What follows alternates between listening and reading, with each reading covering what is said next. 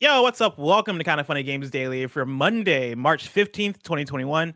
I'm one of your hosts, Blessing Adeoye Jr. Joining me is Game Informer's Leanna Rupert. Hello. Leanna, how's it going? I am excited to be here. This is like the best way to start a work week ever is to be on the Kind of Funny show. Yeah, it's super awesome to have you because I believe we've worked together once on Steve Saylor's channel for a cyberpunk breakdown, which is really fun. My first time being introduced to you was actually at a PAX panel because I attended one of your PAX panels because you did a PAX panel with the homie Alex Van Aken, who was on OK Beast at the time. And I remember being in the audience and being like, yo, these guys are awesome. Like, this is a really fun time. I don't know if you remember that. That was a PAX West panel. Yeah, it's so funny too because I loved Alex. Like Alex is one of my favorite people at Game Informer. I mean, they're all my favorite. Don't Of anybody course. watching? I'm not No, saying choose any favorites. bad words. You can say it. Alex is awesome. My children, but I didn't realize. I knew on some level he was on that panel with me, but in my head I classified him as that cool indies dude, so I didn't recognize his name, and I'm so bad with faces. So I worked with him for 3 months before I realized we were on a panel together. That's awesome. So he probably thought I was the biggest jerk. Like, does she not remember me? Okay. So catch us up. Who is Leanna Rupert? What do you do for Game Informer? Oh God. Anybody on the internet will say I'm the resident Mass Effect Dragon Age obsessor. But right now I am the associate editor at Game Informer. I'm working on the online side and the magazine side too. A lot of Mass Effect coverage, as you would expect. We did that was our cover last month, and then this month we're doing Deathloop, which is really fun. But yeah, it's been really cool. I've worked at a lot of different places in my career, and Game Informer is easily one of my favorites. It's a very cool crew over there. How long have you been there for? I think this month I'm going into 6 months now, 7 months. So I'm still the baby there. Now, but they put up with me. Bless them. What is it like working with Alex Van Aken? That's my question first and foremost, because again, like I said, Alex Van Aken, me and him are the OK Beast homies, right? Like we go way back. I ended up going to Kind of Funny. He ended up going to Game Informer, and so it ended up being a very beautiful story as both of us got to enter the games industry, but both starting off from OK Beast. Alex Van Aken, I know as the guy who is an amazing video editor, is an amazing podcast editor, had all the editing skills that took us to the next level. What is your experience with Alex Van Aken? Do you have any embarrassing stories that you can share so far? I mean, I don't think I have any embarrassing stories. I think he's just a cinnamon roll you want to protect with your life. Like, he is really positive, man. Like, you always kind of see the really positive people and you're always kind of like, are you like secretly a serial killer because you're a little bit too nice? But like, Alex is genuinely just that nice. Like, even if he was a serial killer, I'd be like, yes, sir. Thank you, sir. Kill me again, sir, because he's just so polite about it. I don't know. He's a cool dude. He's we need more people like him and you in the industry. It sounds like we need to have you on the Game Informer show too. Oh my God, we'll please swap you and Alex out. Nobody will notice. It's fine. No, nobody will notice because we podcast this the exact same way because we did it so long together. Leanna, before we get into the actual show itself, to let people get to know you a little bit more, what are your top 3 games of all time? Oh my God. Mass Effect is definitely one of mine. I have 31 playthroughs now of the trilogy. Oh my God. Yeah, it's an obsession. It's a problem. And then I love Dragon Age. I love fantasy, and I feel like, and I don't want to sound like a BioWare fangirl, but I just feel like Dragon Age does fantasy in a way that a lot of other franchises kind of fall short at. And nothing could ever, Halo's close, but nothing could ever replace Contra 3 Alien Wars for me. That is still top 3 favorite games of all time, and I don't see that going away anytime soon. That's awesome. You don't hear the Contra 3 pick that often. I love it, dude. And you get to like surf flying motorcycles. Like, what's not to love? That's awesome.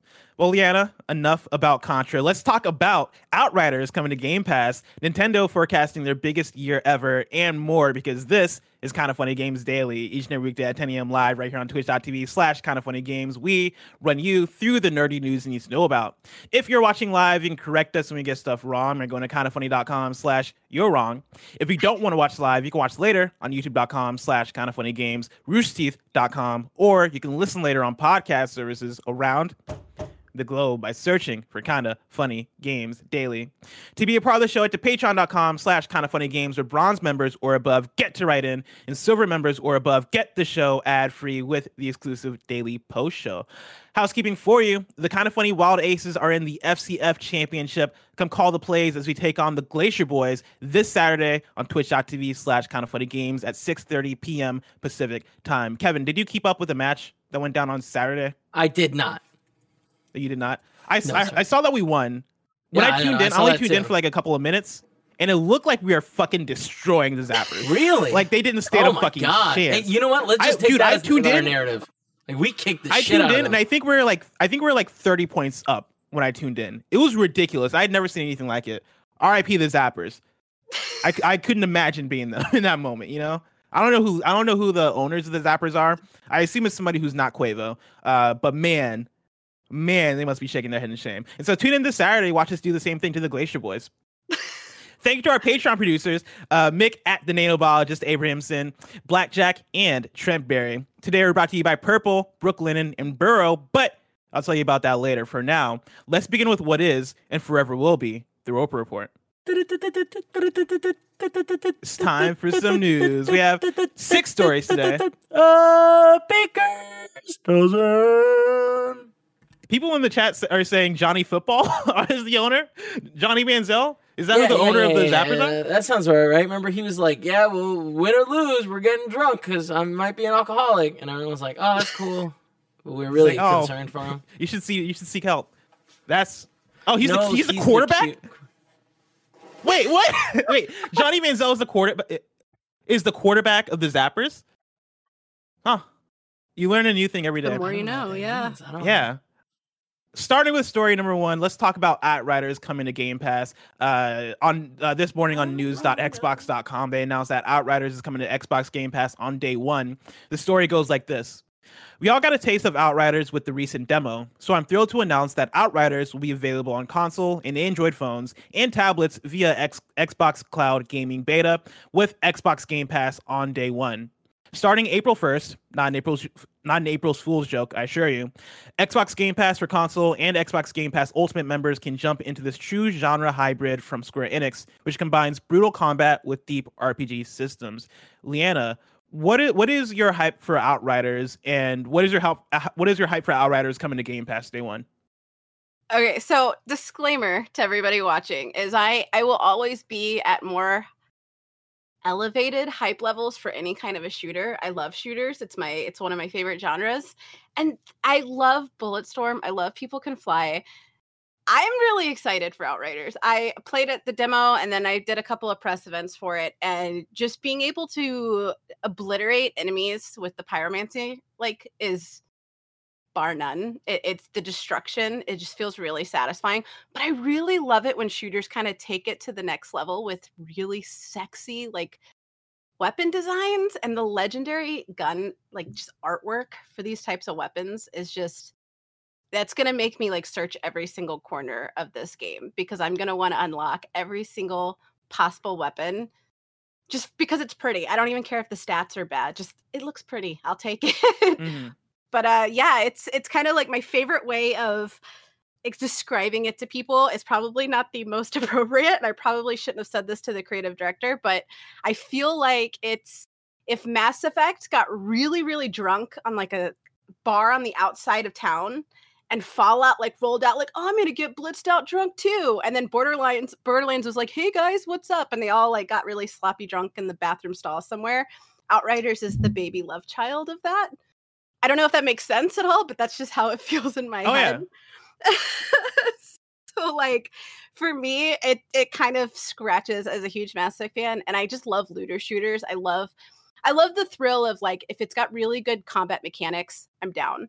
But if you give me a reason to explore the different combat variances, which is what they do with the different skills and the classes, I don't know. But I kind of have my only worry about it is that it's going to be one of those games that is totally different solo. There's just some titles out there that when you play with friends, it's yes, this is the best game ever. And then you play solo and you're this doesn't even feel like the same studio. Mm-hmm. And I'm kind of worried. I mean, I definitely feel that, especially because playing Outriders so far, I've only played co-op. I've only played with other people, and a lot of the shining moments I've had with the game so far come with combining different abilities with different folks I'm playing with, right? Because right now I've been rolling a lot with the Trickster class, which has a dope ability where you can basically make this time bubble where I'll freeze time in the bubble I'm in, and that'll slow enemies, that'll slow bullets, and then combining that with, say, the Pyromancer ability or the Technomancer or whoever else, right? Coming in using their special abilities, that creates for very awesome, very cool moments and very cool collaborative gameplay that I think that's what kind of takes Outriders to the next level. But playing by myself in Outriders doesn't seem like something I'm gonna want to do, because it very much seems like it's focused on those combined aspects of playing. Yeah, I kind of I enjoyed playing it, but I feel like that's just because I'm used to playing like Destiny by myself. A lot of my clan mates are very young, and they make me feel old and outdated, so I don't choose to play with them a whole lot. That's probably not as much as I should. But yeah, it feels really different. I could see. I think that's why I kind of like the fact. I mean, we all kind of knew it was coming to Game Pass with the tweet earlier this weekend. Like Xbox wasn't really subtle about it, but I think that it's a good way, and that's kind of the whole benefit of Game Pass anyway. Is it's we have all this talk about accessibility in games, and this is kind of broadening that out with is it something like epileptics can be like, okay, I'm a little concerned with the flashing. They can try it out without investing money. And it's also financially more accessible. This is a way, games are $60 a pop.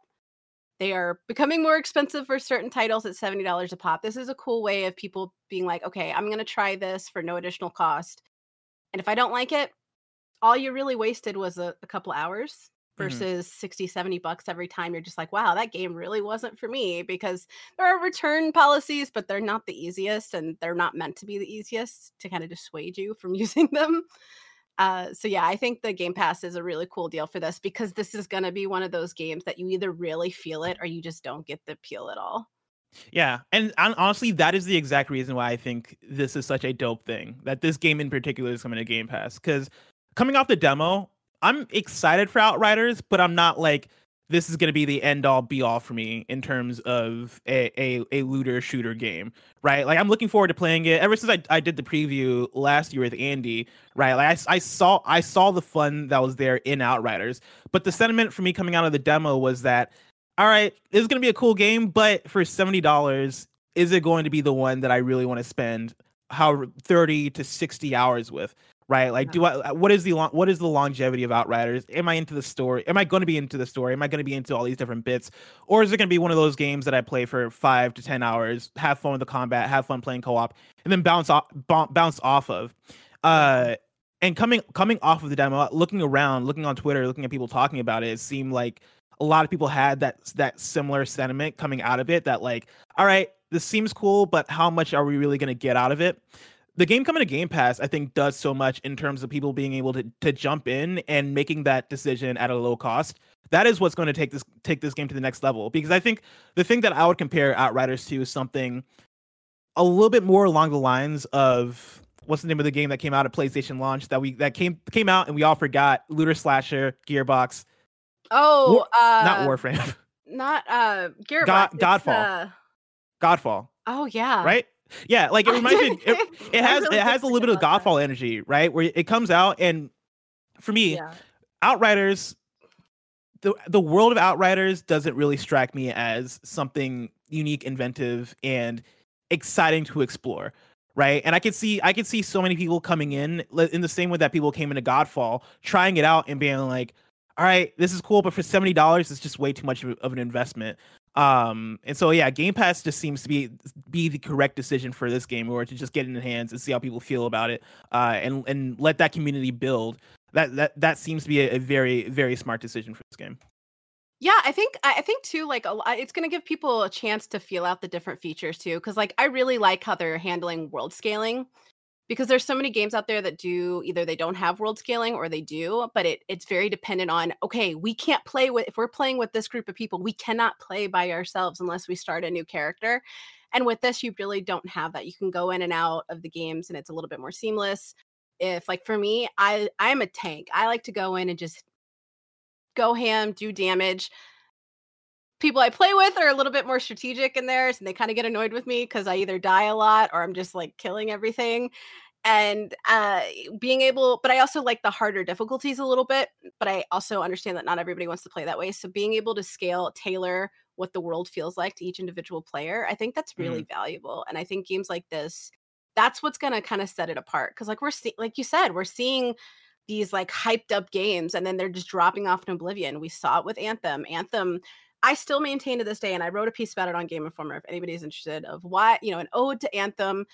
Anthem had the potential to be absolutely genius. And the hill I'm going to die on is that it has some of the best combat and flight mechanics in gaming history, but they didn't update it. You can't do anything if you don't update it. And if you pivot a game to be the end game is where it's at and you have no end game. So it's going to be interesting to see how Outriders kind of handles that balance of, we want to have recurring updates, but we don't want to do too much too soon and burn everybody out on the game. So that's going to be kind of something we can speculate, but we're not really going to know how they're going to handle it until the game launches. But I'm hoping it does well, because for me, and this is the worst opinion to have as a game critic, but like a game, for me to enjoy it, it doesn't need to be game of the year. It doesn't need to be completely revolutionary. It just needs to be fun. Like sometimes it's okay to just enjoy a game because you enjoy it and it's fun. And what I saw of the demo was really enjoyable. I just hope that there is more to it than what we saw in the demo. And it looks like there is. Like the bosses were, tailored to certain abilities, and the different side quests felt very tailored. And I'm just hoping that it didn't lose that momentum, because I feel like we barely scratched that surface with the demo, and that's the kind of the downside of the demos, because you judge it based off of that. But if you're only seeing the tip of the iceberg, are you really getting a good judgment? But at the same time, again, that price tag, you want to be able to make sure, like, is this something I want to invest in? Unless you have Xbox Game Pass, then you don't have to make that decision. Thanks, Spencer. You talk about some of the updates that we're going to get post-launch. I got a question here from DJ Brad Chill, who talks about just that. DJ Brad Chill writes into patreon.com/kindoffunnygames, just like you can, and says, "What's good, guys? My question this morning is about Outriders. It's been a topic of discussion on a lot of KF shows recently, and after playing the demo, my buds and I were impressed and stoked to play through it later this month. Hearing you guys talk about the game, there are a lot of comparisons to Destiny as a games as a service with a ton of content, and it seems like this is where you guys don't see Outriders living up to the same standard. Me and my group went in blind and came out definitely feeling the Gears/Anthem/Destiny vibes from the gameplay, but I feel like a better comparison would be Borderlands or something of that vein. Outriders describes itself as a co-op RPG shooter with no plans for PvP and a 30-hour campaign that you can play solo or with friends. So why is it getting compared to games like Destiny and other live service games? I feel like Outriders will be more akin to playing a co-op shooter campaign that happens to have side quests with a few endgame challenges for hardcore players. But I don't expect there to be raids or crazy endgame content to keep the game going for years to come. I may be wrong, but I just don't feel like the Destiny comparison is apples to apples. And maybe people would have a different experience if the game didn't already have the expectation to be an MMO shooter. Would love to hear your thoughts on this. Oh, and the ace is wild, baby. Again, that's from DJ Brad Chill. Leanna, in terms of the games as a service versus not games as a service aspects of it, what are your expectation levels for Outriders? Are you okay with it being more akin to something like Borderlands that is not focusing on seasons and events and a lot of post-launch content, but is more of this contained 30-hour thing? Yeah, I think actually Borderlands is, I think, what I've compared it to the most when I talk about it to people. So I definitely agree with his assessment there. I feel like there are obvious similarities to Destiny. The combat feels very similar in some areas. It feels like a more dated version of Destiny.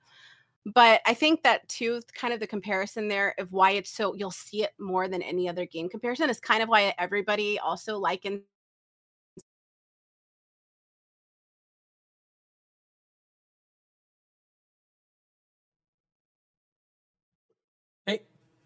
Hey, Kevin, is he muted for you? Yeah. You got muted somehow. I thought it was just me. Bless, you got to say something earlier. Oh, no. What's going on? So, Leanna, you're muted. How about now? There you are. That worked? Yeah. It was like a weird Discord glitch, and I thought I was on my side, which is why I was trying to fix it on my side because I was like, what did I fuck up here? It seems like that was Bungie. They were like, is she gonna talk shit? Good. We gotta mute her. Bungie was like, cut the cord, cut it. Cut the cord. You might have to repeat your last point that you're making there. Yeah, no, I think that like I was saying, I just think that Destiny is kind of the parameter that a lot of people are comparing it to because it's finally being talked about a lot more in everyday news because Mm-hmm. it's done such a turnaround after post Activision. Like Forsaken was for Destiny 2, like Taken King was for Destiny 1. It completely changed the feel of the game. Once they split from Activision, they changed a lot about how their rewards work. They got rid of the paywall crap. And the story right now is really good. I wrote an article about that too because I wasn't expecting to love The Crow as much as it did, and the complexity of the lore is really starting to come out. But it was so slow getting to that point. And from what I got from this is that Outriders knows that's kind of they knew they were going to get compared to Destiny. I mean, they knew, but that you're getting the lore right off the bat. You're having these really meaningful conversations with these characters, these NPCs. They're setting the stage of how you feel about certain characters versus how you don't really seem to care about others. I would love to see like raids and things like that. Would it poo-poo? What is that? Would it like make the game not fun for me anymore if they didn't? No. I mean, I love doing that kind of stuff, but I don't think it's contingent on that. Borderlands, it stands on its own. It does do events and things like that, but it doesn't rely on the seasonal updates, the engrams, and all that kind of grind-driven gameplay because the story in itself is got enough substance and the gameplay is satisfying. And the gameplay of Outriders is very satisfying. But we've only gotten such a small glimpse of that story, so it's really hard to definitively say. But I will say from playing Destiny 2 at launch and playing the first Destiny at launch and playing the demo and the opening sequence, it already feels very different to me. You're already getting a lot more story than you ever did at the beginning of Destiny 2 when it first launched. So that's a good sign. They're not going to have to go hopefully the post-year hell of, oh my God, guys, don't hate us. Like, please give us a chance. And I hope they do it. Because like I said, Bulletstorm had some really stupid humor and really fun combat. And it was delayed. There were some combat issues and pacing issues that Bulletstorm had. And I have a feeling Outriders is kind of going to repeat those same mistakes. But I think that there's enough when playing with friends. Because they did talk about doing like some, seasonal content. There's going to be events. There's going to be some more competitive experiences thrown in there as well. Mm-hmm. We just don't know what it is yet, unfortunately. But if it stays on Xbox Game Pass for a long time, that'll also give people, because Xbox Game Pass does the free DLC updates too sometimes. So it's like, that'll be a kind of a good way and a motivation to keep it fresh because they know newcomers are going to be coming in all of the time to see the current state of the game versus Destiny only until recently were they able to kind of jump in and see what it was like without having to invest a full price of a game for. Yeah, I mean, I think you're gonna see a lot of those comparisons in terms of this game being compared to games like Destiny or Anthem or other live service games because that is starting to become more and more of the standard. But with that, I think there are different levels to it. Is the thing, right? And I don't think Outriders needs to have a 10-year plan, especially because I think they've set it up to be hey, this is where you're going to get, this is what it's going to be, and anything beyond this is going to be bonus, right? Anything beyond this is going to be fun events or whatever it's going to be, but don't expect to get core content on the level of a Taken King or on the level of a Forsaken.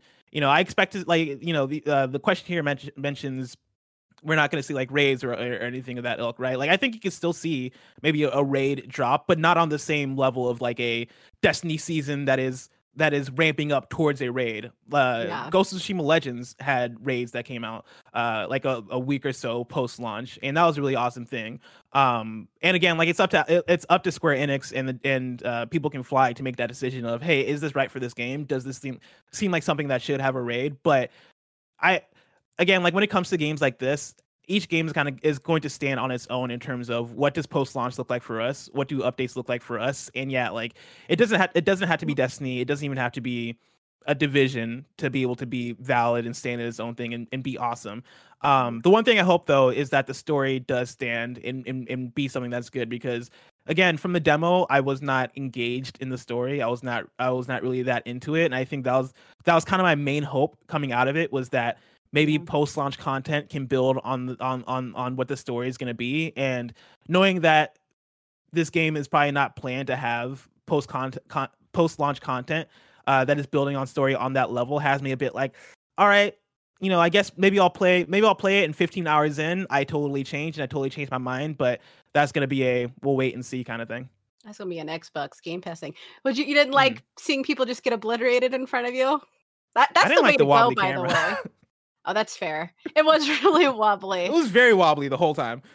I kind of liked, I'm not going to, not to make this conversation morbid or anything, but if I go out, I want to go out with incineration. That seems quick and painless. I mean, honestly, that was a fun scene to watch. That was a fun, like, oh, okay, I guess we're doing this now. I just don't, my thing was, I was immediately like, all right, whatever, when it came to voice acting and when it came to performance and when it came to like characters being introduced and hair looking a certain way and me just being taken out of it just from a pure performance standpoint, that was the first and foremost thing. And then when I actually listened to what's being said and following along with the actual story itself, I was kind of like, all right, this seems like standard sci-fi fantasy, which can be fun. Everything doesn't need to be fucking pristine for me to enjoy a game, but I just hope there's evolution there and character moments and shit that pulls me in beyond what we've seen so far. Yeah, that's definitely the trap of this genre. Is if you're going to say it's live service or live service like, you have to have a plan to back that up, because if not, you're going to get crucified. Let's keep on this Xbox train with story number 2. Speaking of Xbox, 5 Bethesda titles are getting the FPS boost treatment on Xbox Series X and S today. This is from news.xbox.com. Hot on the heels of officially welcoming Bethesda's world-renowned studios to the Xbox family, we're excited to announce that 5 of the biggest titles from their vast catalog of games, Dishonored Definitive Edition, The Elder Scrolls V Skyrim Special Edition, Fallout 4, Fallout 76, and Prey, will all be updated today to enable FPS boost on Xbox Series X and Xbox Series S. And it's not just owners of these titles that get to take advantage of FPS boost. All these titles are available with FPS boost for Xbox Game Pass members too. As a reminder, FPS Boost employs a variety of new methods for nearly doubling the original frame rate on select titles. Higher, steadier frame rates make games visually smoother, resulting in more immersive gameplay. We partnered closely with developers to enhance the experience while maintaining the game's original intent. And this is awesome. I'm all about FPS Boost. I'm actually going to download Prey right after this because I want to give that game a shot, and I want to see what FPS Boost looks like. I actually started playing Fallout New Vegas over the weekend with the hopes that New Vegas will be included in this FPS boost thing. And it's the tiniest bummer that it isn't, but I get it. It's an old ass game at this point. But this is awesome. Like, do you have any excitement about FPS boost, Leanna? Hell yeah! Okay, so I'm like PC master. It's like, it's bad. Like I've never been a PC only gamer until recent years, and that's just because I've really got into like modding, and there's so many mods where you can improve mechanics and things like that. So I've gotten really spoiled. So when they first announced that they were doing FPS boost, I was stoked, because there was even some, like, the most standard is 30 to 60 jump, but then there's like the 30 to like 120 jump, which is insane, or 60 to 120. I think that's really cool. I feel like, for me, I love replaying games. If I love a game and it has any replayability in there, I will go back in and just try to see if I can experience it in a different way. And I feel like this is going to give people that experience of, okay, I have a new reason to jump into this. And then also for like people that are, might be a little bit more particular with mechanics, like, unpopular opinion, I love the Witcher games. Their mechanics, there's like a 0.2 second delay in combat that drove me up the wall. Mm-hmm. And so like those little minute things, like, for me in my head, kind of build up. So being able to see even those minor improvements of just performance, I think that's good. And Microsoft has been they've done a 180 in their marketing. I did a deep dive in this because it's really honestly just fascinating to me. For the console generations, we've always seen it be dependent on physical hardware sale. And Xbox said, no, we're going to completely, looking at the performance of Xbox One and how it kind of evolved from the beginning to leading into the new generation, and seeing all the change that Phil Spencer has affected, which has been incredible. But I think they could have made the decision to stick in the tried and true measurement of success, and they would have failed. And instead, they were like, we're going to be smart. We already have this unique ecosystem, because at the time, Sony was still saying no backwards compatibility. We don't want any of this. We don't want PC games.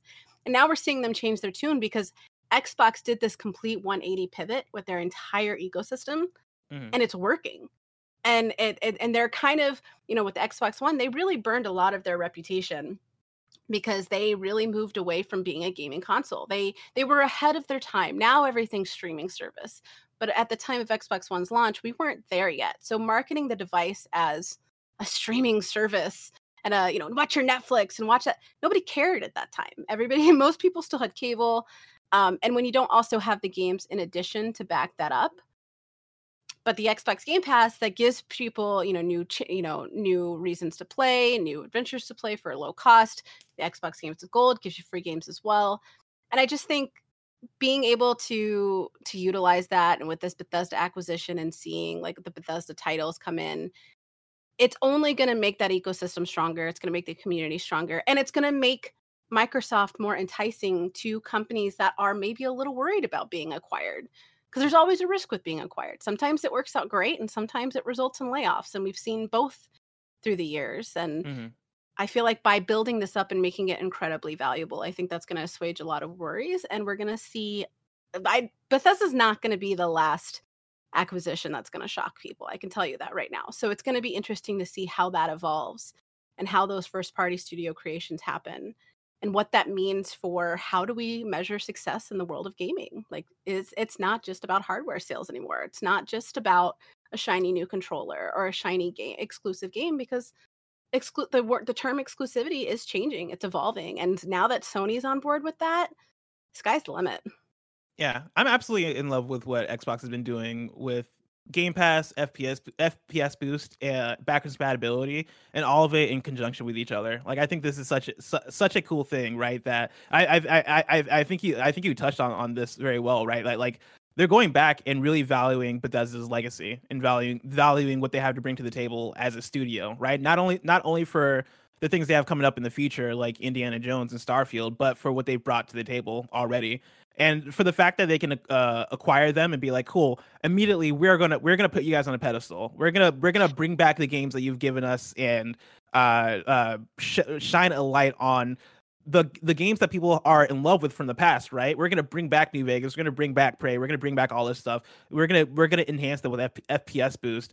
I think, to your point, that is such a great thing to have. If you're on the Bethesda side of things and you're like, as that studio, you're like, man, we're about to be acquired. Let's see how this goes. And that's the step that Microsoft leads off with. That is a very strong way to open up this partnership. And so excited to see more of what that has to bring. Bring FPS boost to New Vegas, because I really need it right now. Because that game, it's running pretty well on Series X. Like, I'm getting no frame drops, and the load times are fantastic with SSD. But it is nice. It is one of those things though where I'm like, man, an FPS boost would serve this game so well. It did not age well. No, it did not. It did not age well at all. I know. I'm still having fun playing it though. I'm going to talk about it probably on this week's Kind of Funny Games Cast. So stay tuned for that, everybody.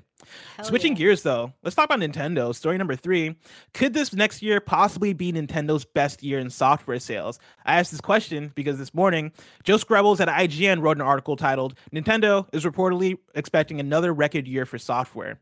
It goes like this. Nintendo is reportedly expecting to ship 250 million units of software in its next fiscal year, comfortably beating its existing all-time records, thanks to a lineup of mostly unconfirmed blockbuster titles. Per anonymous sources of Bloomberg, Nintendo has briefed some partners and suppliers on its expectations for April 2021 to March 2022 and set expectations of shipping 250 million games. That huge number is seemingly driven by what Bloomberg calls, quote, a series of marquee game releases, end quote, and what analyst Serkin Toto calls a, quote, much stronger blockbuster software lineup and new hardware, end quote. Nintendo is already forecasting a record year for sales in its current financial year ending March 2021, expecting to see 205 million shipped units. Its previous best year came in financial year 2008, when the huge popularity of the Wii saw 204.6 million units shipped. Financial year 2020 was unexpectedly huge for Nintendo, with the upswing in gaming due to the effects of the COVID-19 pandemic and the enormous success of Animal Crossing New Horizons, propelling the company to its current success. So, Liana, the next year of Nintendo, reportedly they're expecting it to be much bigger than the year we just got. Do you believe it? How do you combat a pandemic? Like, that was like the perfect unintentional timing. I have never, okay, chat, please don't hate me. I love you guys. You're all very beautiful people. Chat's loving you right now, just FYI. Okay, all I've seen chat say is we love her takes. Oh, which is the highest compliment they can give you. Thank you. Well, I'm about to ruin all of that. I never understood the and I say never understood as not to knock anybody, because my philosophy has always been, I don't care if it's solitaire. If it brings you joy, play as much as you want. So this is not a knock on the series at all. But I never had any like personal desire to jump into the Animal Crossing franchise. And the only reason I did with New Horizons is because of the timing. I just got back from PAX East. That was a whole thing. And then that was when the world started finally taking this pandemic seriously, and we started doing the lockdowns and things like that. And I went from traveling almost every other week for my job to being, locked in for a year. And I don't know anybody where I live. I don't have any family where I am at. So it was like really kind of isolating. And so I was like, I need some peace. Give me some relaxation. Give me a nice cup of bourbon, a glass of bourbon, and a nice Animal Switch. And let's do it. And I liked it. I was really good. So I don't know how they're going to top that, because that was like, yes, Animal Crossing has a huge following, but it was also just a merriment of just perfect timing, completely unintentional.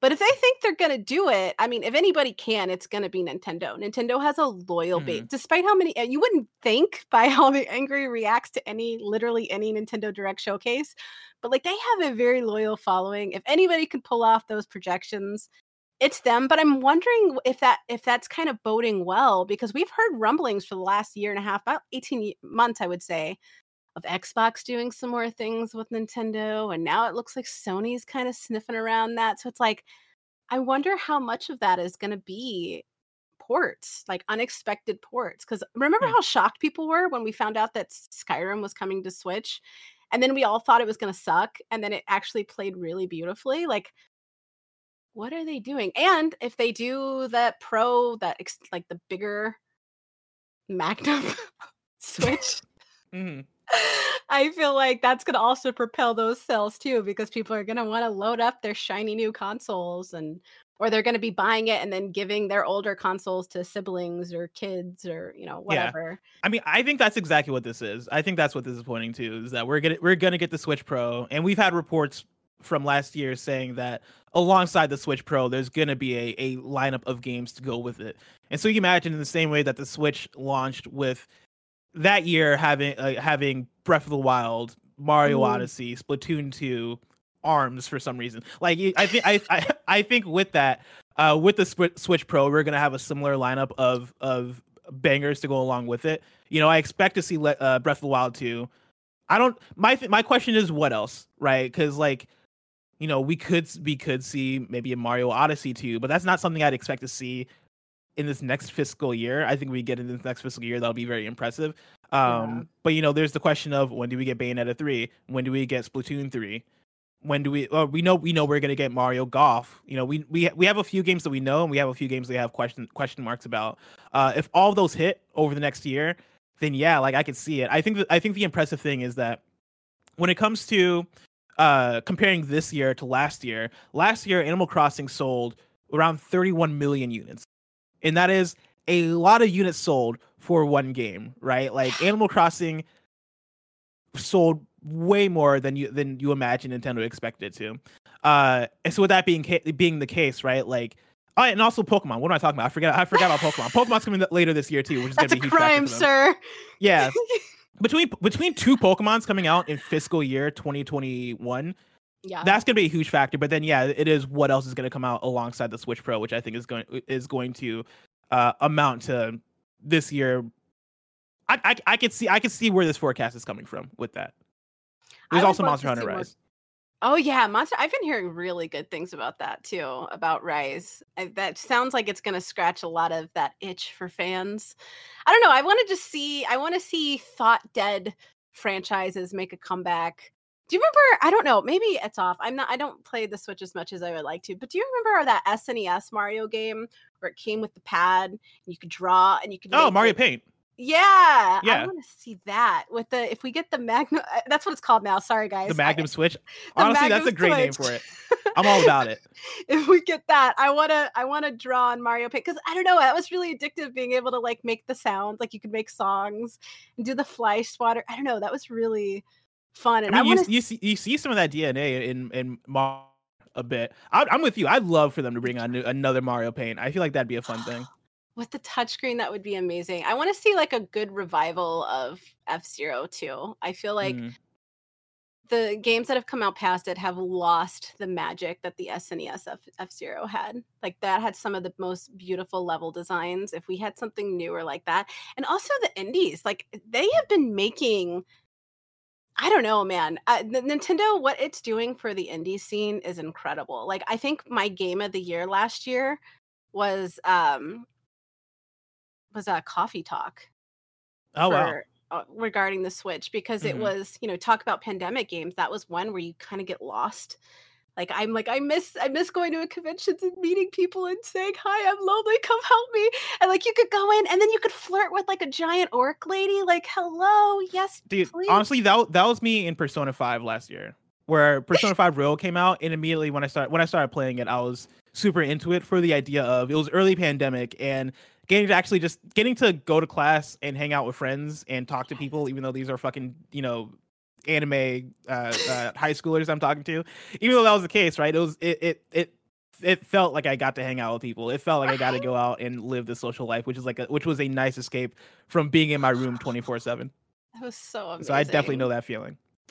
Leanna, before I transition to the next news story, I want to tell you about our sponsor. Of course, you can go to patreon.com/kindoffunnygames where you can get the show ad free. And speaking of ads, this episode of Kind of Funny Games Daily is brought to you by Purple. As the world becomes increasingly uncomfortable, we're all looking for as much comfort as we can get. The one thing you can always count on is how comfortable your Purple mattress is. That's because Purple is comfort reinvented. Only Purple has the Grid, a stretchy gel material that's amazingly supportive for your back and legs while cushioning your shoulders, neck, and hips. I don't know how it does it. It's just fantastic. Because of how it's designed, the Grid doesn't trap air. Air actually circulates and flows through it, so you'll never overheat. The Grid bounces back as you move and shift, unlike memory foam, which remembers everything. That's why memory foam has craters and divots. Kind of Funny loves Purple mattress. Joey Noelle sleeps like a baby on the one she has. She says it's nice and soft.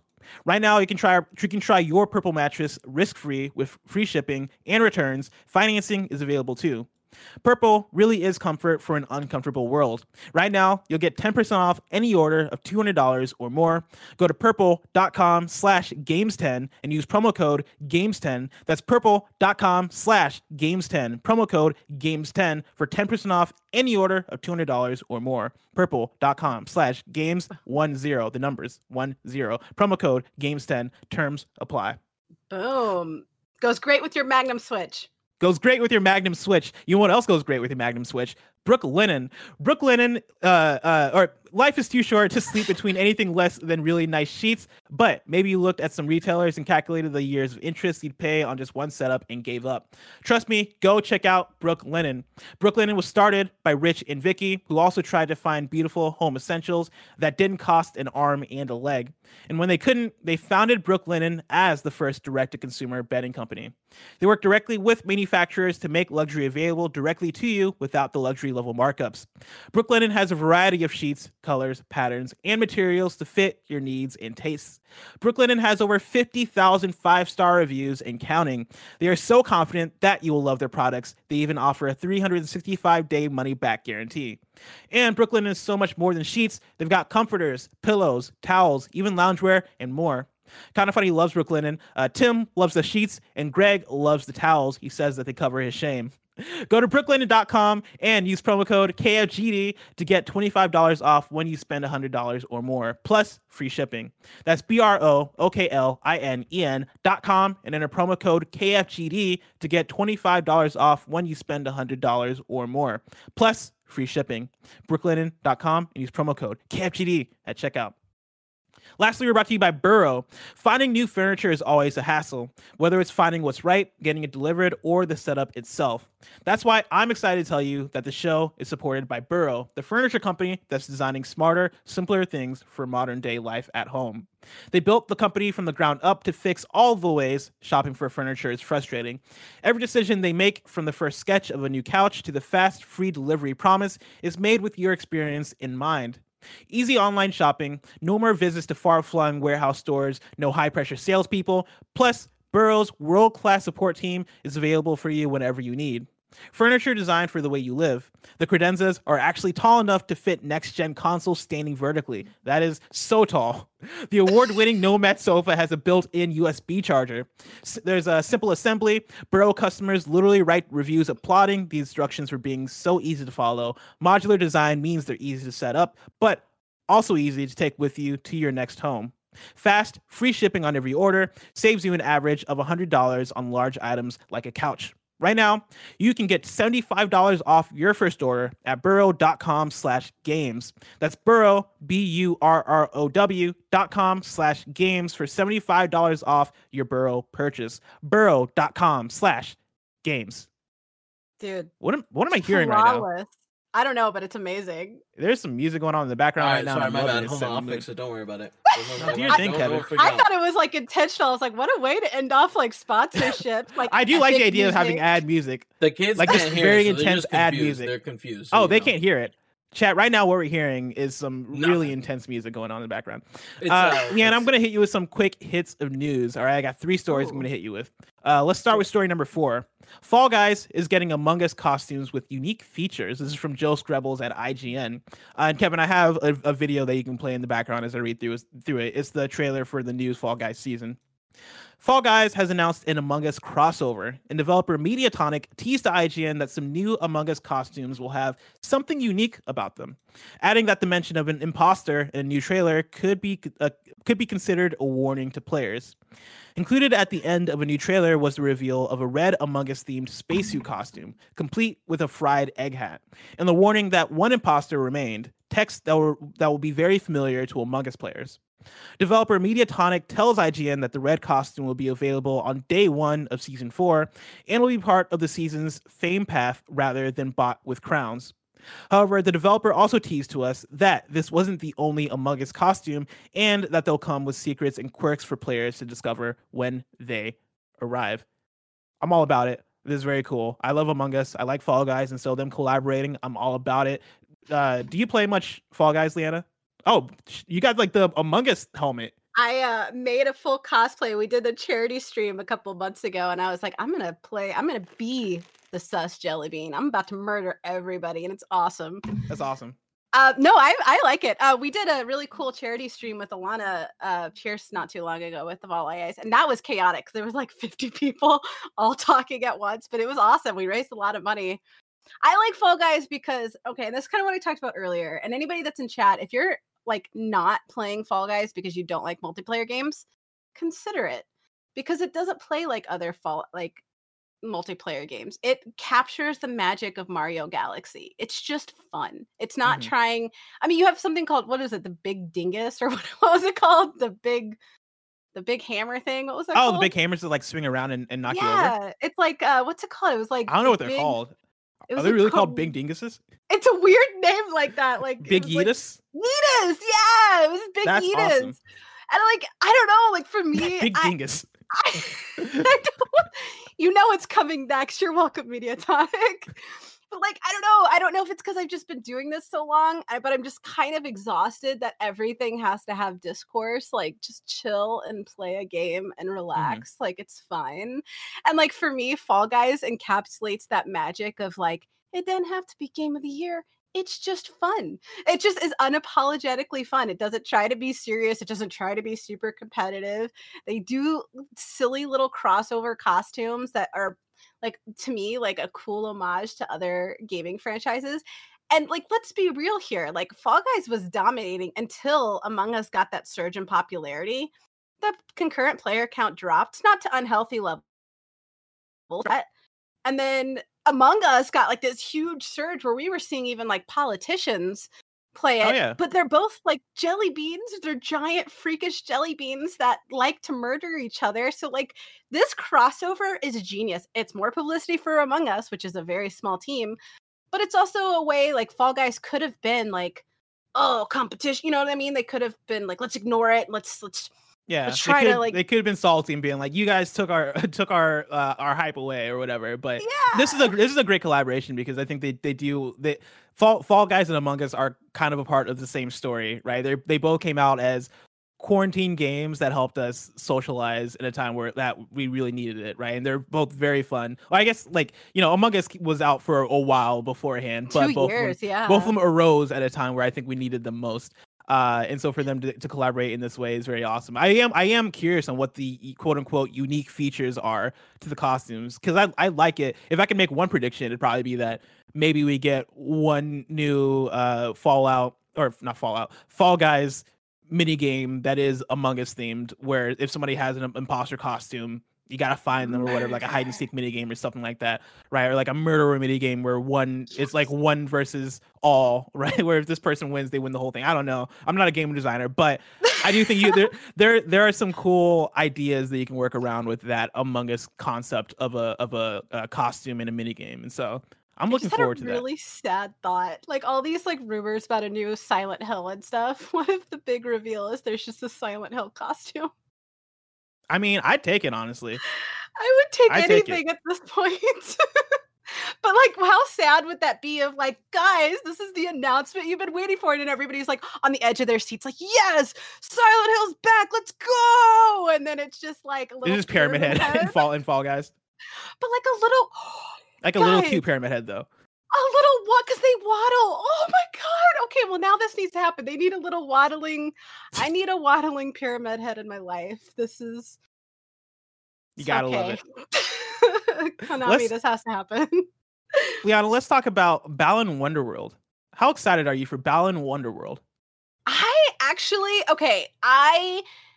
This is one of those games that I will admit I don't know a whole lot about, because it's one of the games I'm most interested in and I want to go in blind. Like I've actually told all of my coworkers I don't want to cover anything with this game. Is that bad? Does that make me a bad journalist? No, I mean, I think it's awesome. I'm just curious on how you're going to feel about it when you actually do get your hands on it, because getting into story number 5, right? Balan Wonderworld producer Noriyoshi Fujimoto addresses demo feedback. This is from the Square Enix blog. There's been a wide, and this is written by Noriyoshi Fujimoto. There's been a wide range of opinions and responses to the demo, and unfortunately, at the current stage of development, it simply isn't feasible to reflect every piece of feedback into the game. However, to offer you all a more balanced gameplay experience, we'll be implementing a day 1 patch for the full game. Specifically, this patch will adjust movement controls, camera movement, and rebalancing of the difficulty. There's just over a week left until launch now, so I hope you all enjoy the world of Wonderworld to your heart's content. Me, Tim, and Imran, I think all played the Balan Wonderworld demo. We did a whole kind of funny games cast about it, and I don't want to ruin it for you. I don't want to ruin anything about the game for you, but there's a lot of feedback to be had about that game. Like there's a lot for them to get into in terms of things that they can take in as feedback to fix. The fact that they said that and the fact that they bring up camera angles has me very worried, because like usually developers won't address camera angle issues like that blatantly unless they're like really bad. So was it like terrible? I mean, honestly, singling out camera angles is an interesting one, because there's a list of things I would go to before camera angles as a thing to address in Wonderworld. I don't want to take away your hype. I don't want to take away your hype for it, because I like Sonic the Hedgehog, as many people know, right? I love the Sonic games. I love 3D platformers, as many people know. And so Balan Wonderworld, at the announcement, I was like, oh, let's fucking go. A 3D platformer from people behind Sonic the Hedgehog, let's fucking go. But playing the demo was a fascinating experience, because the demo is unlike anything I've ever experienced in a video game, and I do not mean that in a positive way. Yeah, I could tell. Like you're trying to be very diplomatic about this. Like, what's the easiest way I could say it was a huge steaming? It was garbo. It might have been one of the worst demos I ever played in a video game. God, that's terrible. Well, I guess it's good that I'm in my 30s then. I'm used to dreams being crushed, so I'm not that sad about that. But it will be an interesting thing for you to play, though. As somebody who's looking forward to it, I think at the end, somebody who's on the journalist side of the video games industry, I think there will be things you can take away from that game from a journalistic standpoint of how did this get made this way? Like, what is this game? Though, like, I also don't want to yuck your yums, right? Like, I hope the game comes out and they fix a lot of the problems that were there in the demo, but well, shit, we shall see on that one. We shall see. Wise words of Eric Tetris. Well, shit. Well, you know what, though? I kind of do want, though, because in this day and age, everybody is so reactive, and the internet, like, the line between developers and studios and fans is thinner than it's ever been with social media. How do you make a game that messed up and think you're not going to get called out on it? It's a really good how do you make a game that messed up, period, is my question about it. Fair. And I'm sure we'll get that answer. I'm sure Jason Schreier will be on it. Let's round out today's news stories. Today's Roper Report with story number 6. PlayStation is officially shutting down PS4 communities. This is from Roland Bishop at comicbook.com. My old boss. Hi. Sony has confirmed that the PlayStation 4 communities feature will be officially discontinued and shut down in April. Quote, "Thank you for using the PlayStation Communities feature on your PS4 console.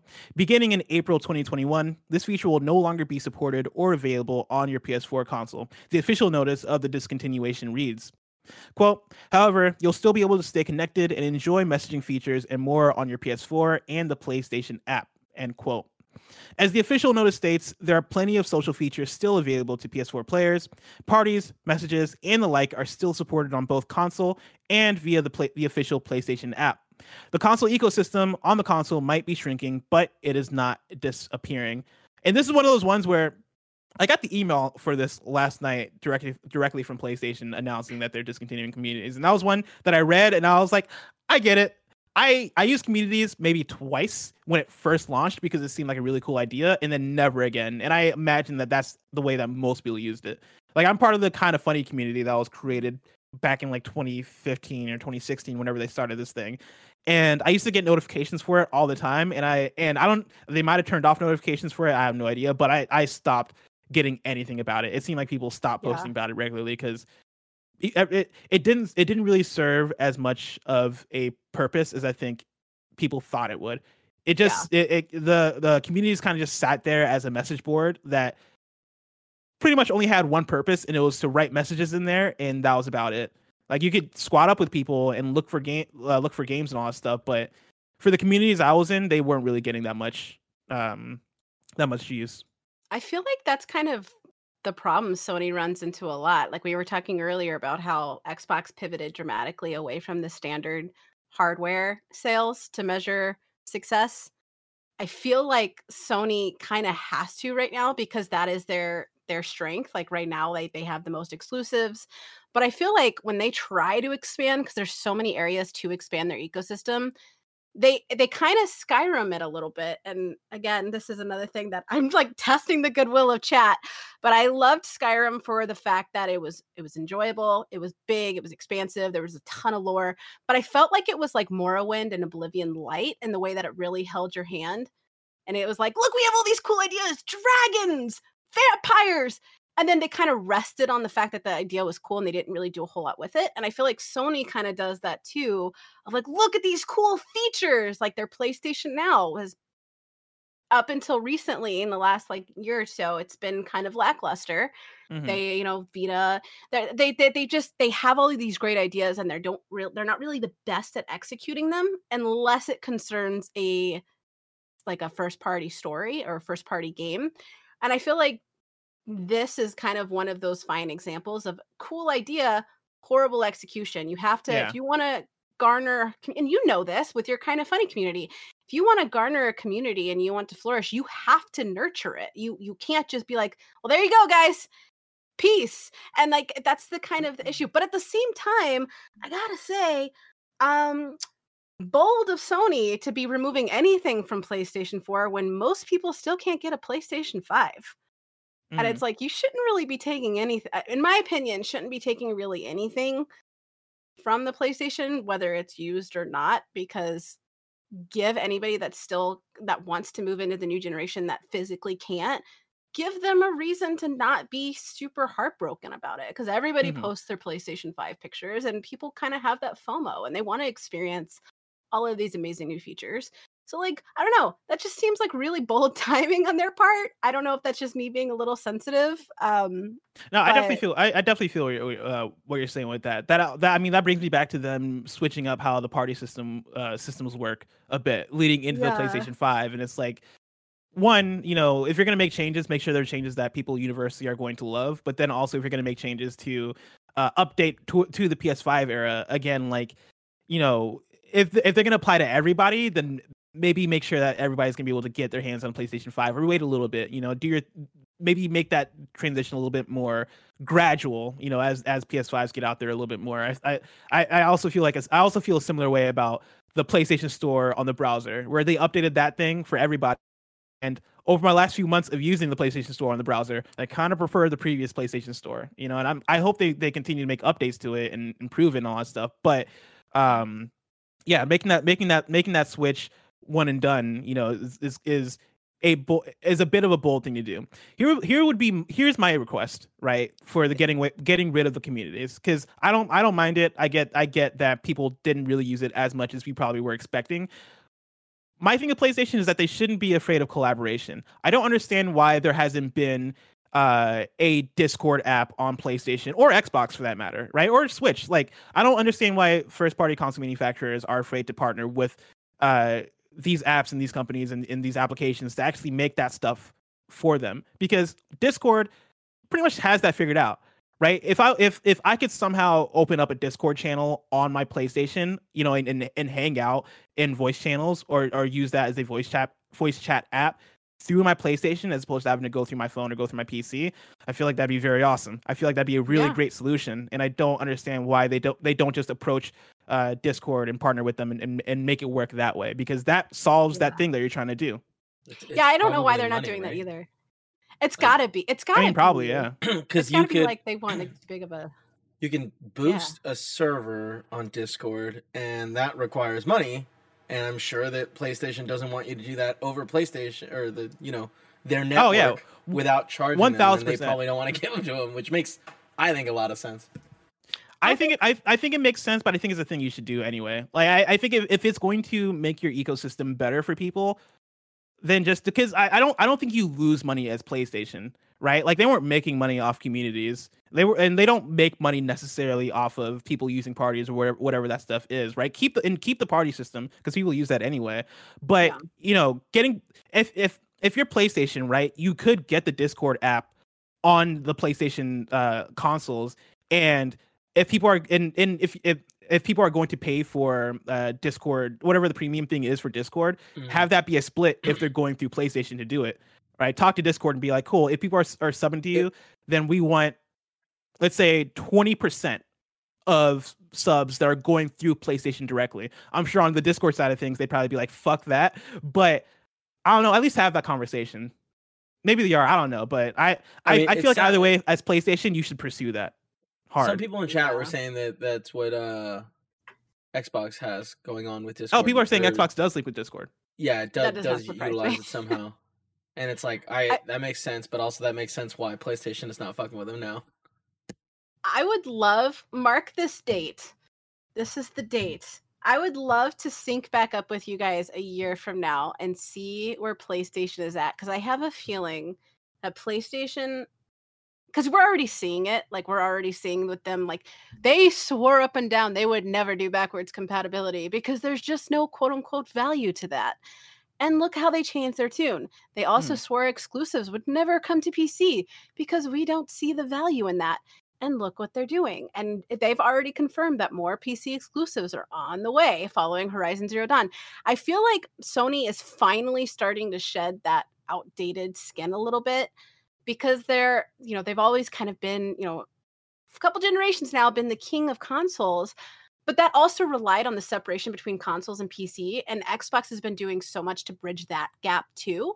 So the different platforms don't have the wide divide they used to be anymore. So you can't really rely on that king status, because that crown can be taken off at a drop of a hat. And we've seen, again, not to keep talking about the reactivity of the gaming community, because hell yeah, we know how to react, some good reactions and GIFs included. But like, they wouldn't take much especially with the power moves that Xbox is making, it wouldn't take much to completely flip Sony on its head in terms of public perception.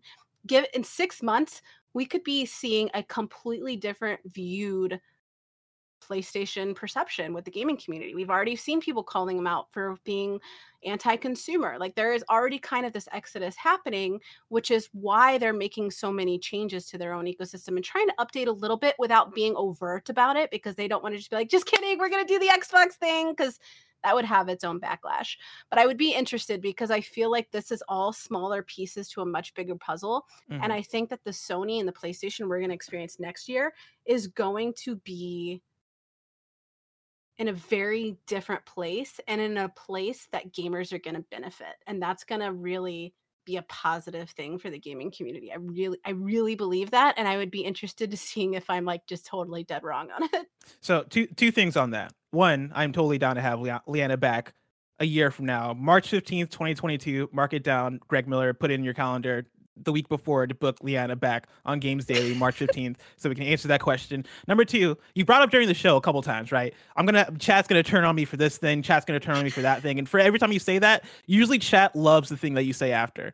But chat has turned on you for saying GIF. I knew it the second it came out of my, because I always say GIF, and I was in my head, I was like, why did I say GIF? And I was like, you know what? Play it off. Yeah, no, there are multiple people here saying she's dead to me. Yeah. We can't rock with her anymore. I deserve You this. hate to see it. I deserve this, chat. I'm so sorry. Liana, it came out of my mouth. I was like, no, why did you do that? Liana, I'm very excited to see if your prediction comes through a year now. But a year is just so far away. If I want to know what's coming out to mom and pop shops today, where would I go? Oh, I can't do it as well as you, but let's see. The official list of upcoming software across each and every platform, as listed by the Kinda Funny Games Daily Show host each and every weekday. Yeah. You killed it. Out today, we got Cartoon Magic World for PC, The Help Desk for PC, and then One Shot for PC. And then we got new dates for you. Ezeron Defense is leaving early access on Steam April 15th. Fall Guys Season 4 is launching on March 22nd. Teamfight Tactics' newest set title, Reckoning, that launches April 28th. We Are the Caretakers is coming to Steam early access for PC on Earth Day, Thursday, April 22nd. Why do they point out Earth Day? Ashwalkers is coming to Steam on April 15th, and then Curved Space will be launching on June 18th for PlayStation 4, PlayStation 5, Xbox One, Xbox Series X/S, Switch, and PC. Of course, folks can go to patreon.com/kindafunnygames, where they can write into the show. You can write in your questions. You can also write in your squad up. Just like The Legend of Theo. The Legend of Theo writes in with a squad up on PlayStation 4/5 and says, "Hey y'all, I caved. Greg Miller got me addicted to the crack that is platinum trophies. I started in mid-2020 with 1 platinum. I started 2021 with 11. I'm currently working on my 17th platinum, and the game I'm ripping through is Dying Light. If anyone would like to help me out with those dang co-op trophies, I would greatly appreciate it, and will Uber you some McNugs. add me up on PSN. Thanks KF Crew for all that you do. Love you guys, Theo. If you want to play with Theo on PlayStation 4/5, you can add them on PlayStation with the username The Legend of Theo. Go play that Dying Light. Maybe get you some McNugs. Always for the McNugs. If you're watching live, you can go to kindafunny.com/you're wrong. We can write in and let us know what we got wrong as we got it wrong, so we can correct it for those watching later on YouTube and on podcast services. The Nanobologist writes in and says the Zappers are owned by Trevor May, Bob Menery, and Ronnie Singh. They're probably shaking their heads in shame right now, knowing that they didn't stand a chance. They didn't stand a chance. I believe on the previous episode of KFGD, we asked y'all to give Andrea Renee some love because she was going through some hospital stuff. And Nailbot just writes in and to let us know that she's doing a bit better. And so again, send some sweet, nasty love over to Andrea Renee. Wish her a good recovery, because we love Andrea and we hope she gets better. Yes, always. And then missed new date. Xbox gets Undertale tomorrow on Game Pass. Everybody should play that. Everybody should play that. Undertale. And then people are writing in with the whole gift thing. Listen, I'm team. I don't give a fuck. Say it the way you want. Kind of funny is like definitely behind GIF. That's what we call it. You think you can call it something else? Fine. Don't say it in this community. Damn. All right. Well, Kevin has spoken. I personally don't give a fuck. I used to say GIF in high school, and then somewhere along the line I switched to GIF. But I'll say GIF every now and then. You know, because why not? Why not? I love a soft G. Wild card. I want everyone to know that's a lie. I've talked to him in private. He always says GIF every time. Why are you calling me out like that, Kevin? This week's hosts for Kind of Funny Games Daily go like this. On Tuesday, it's Greg and Gary Whitta. Wednesday, it's me and Andy. Thursday, it's me and Paris. And that one's going down after the Square stream that's happening. And so we're going to be doing that episode at 11 a.m. as opposed to 10 a.m. And then on Friday, it's Greg and me. That's right. We'll be back at it like a bad habit. If you're watching this live on Twitch, after this is Mike, Andy, and Nick playing what, Kevin? Zombies, Call of Duty Zombies, maybe. It's possible. Call of Duty Zombies. I hope they're playing the Outbreak mode. Yeah, I hope they're playing the Outbreak mode because I love the Outbreak mode in COD Slops, Call of Duty Black Ops Cold War. Of course, this has been kind of funny. COD Slops. Of course, this has been Kind of Funny Games Daily, each and every weekday live right here on twitch.tv/kindoffunnygames. We run you through the nerdy news you need to know about. We have a Patreon post show for those that are subbed at the silver level of patreon.com/kindoffunnygames. So stick around for that. Otherwise, until next time. Actually, before I sign off, Leanna, where can people find your work if they want to find your work? You can find me at GameInformer.com. And you can also find me on YouTube. It's a brand new channel, so don't judge me because it doesn't have a lot of content. But it's Leanna Rupert Official. And the official is not meant to be douchebaggy. It's just I don't have access to my old account, which is just under my name. Everybody go show Leanna some love on her personal channels. And then until next time, Game Daily.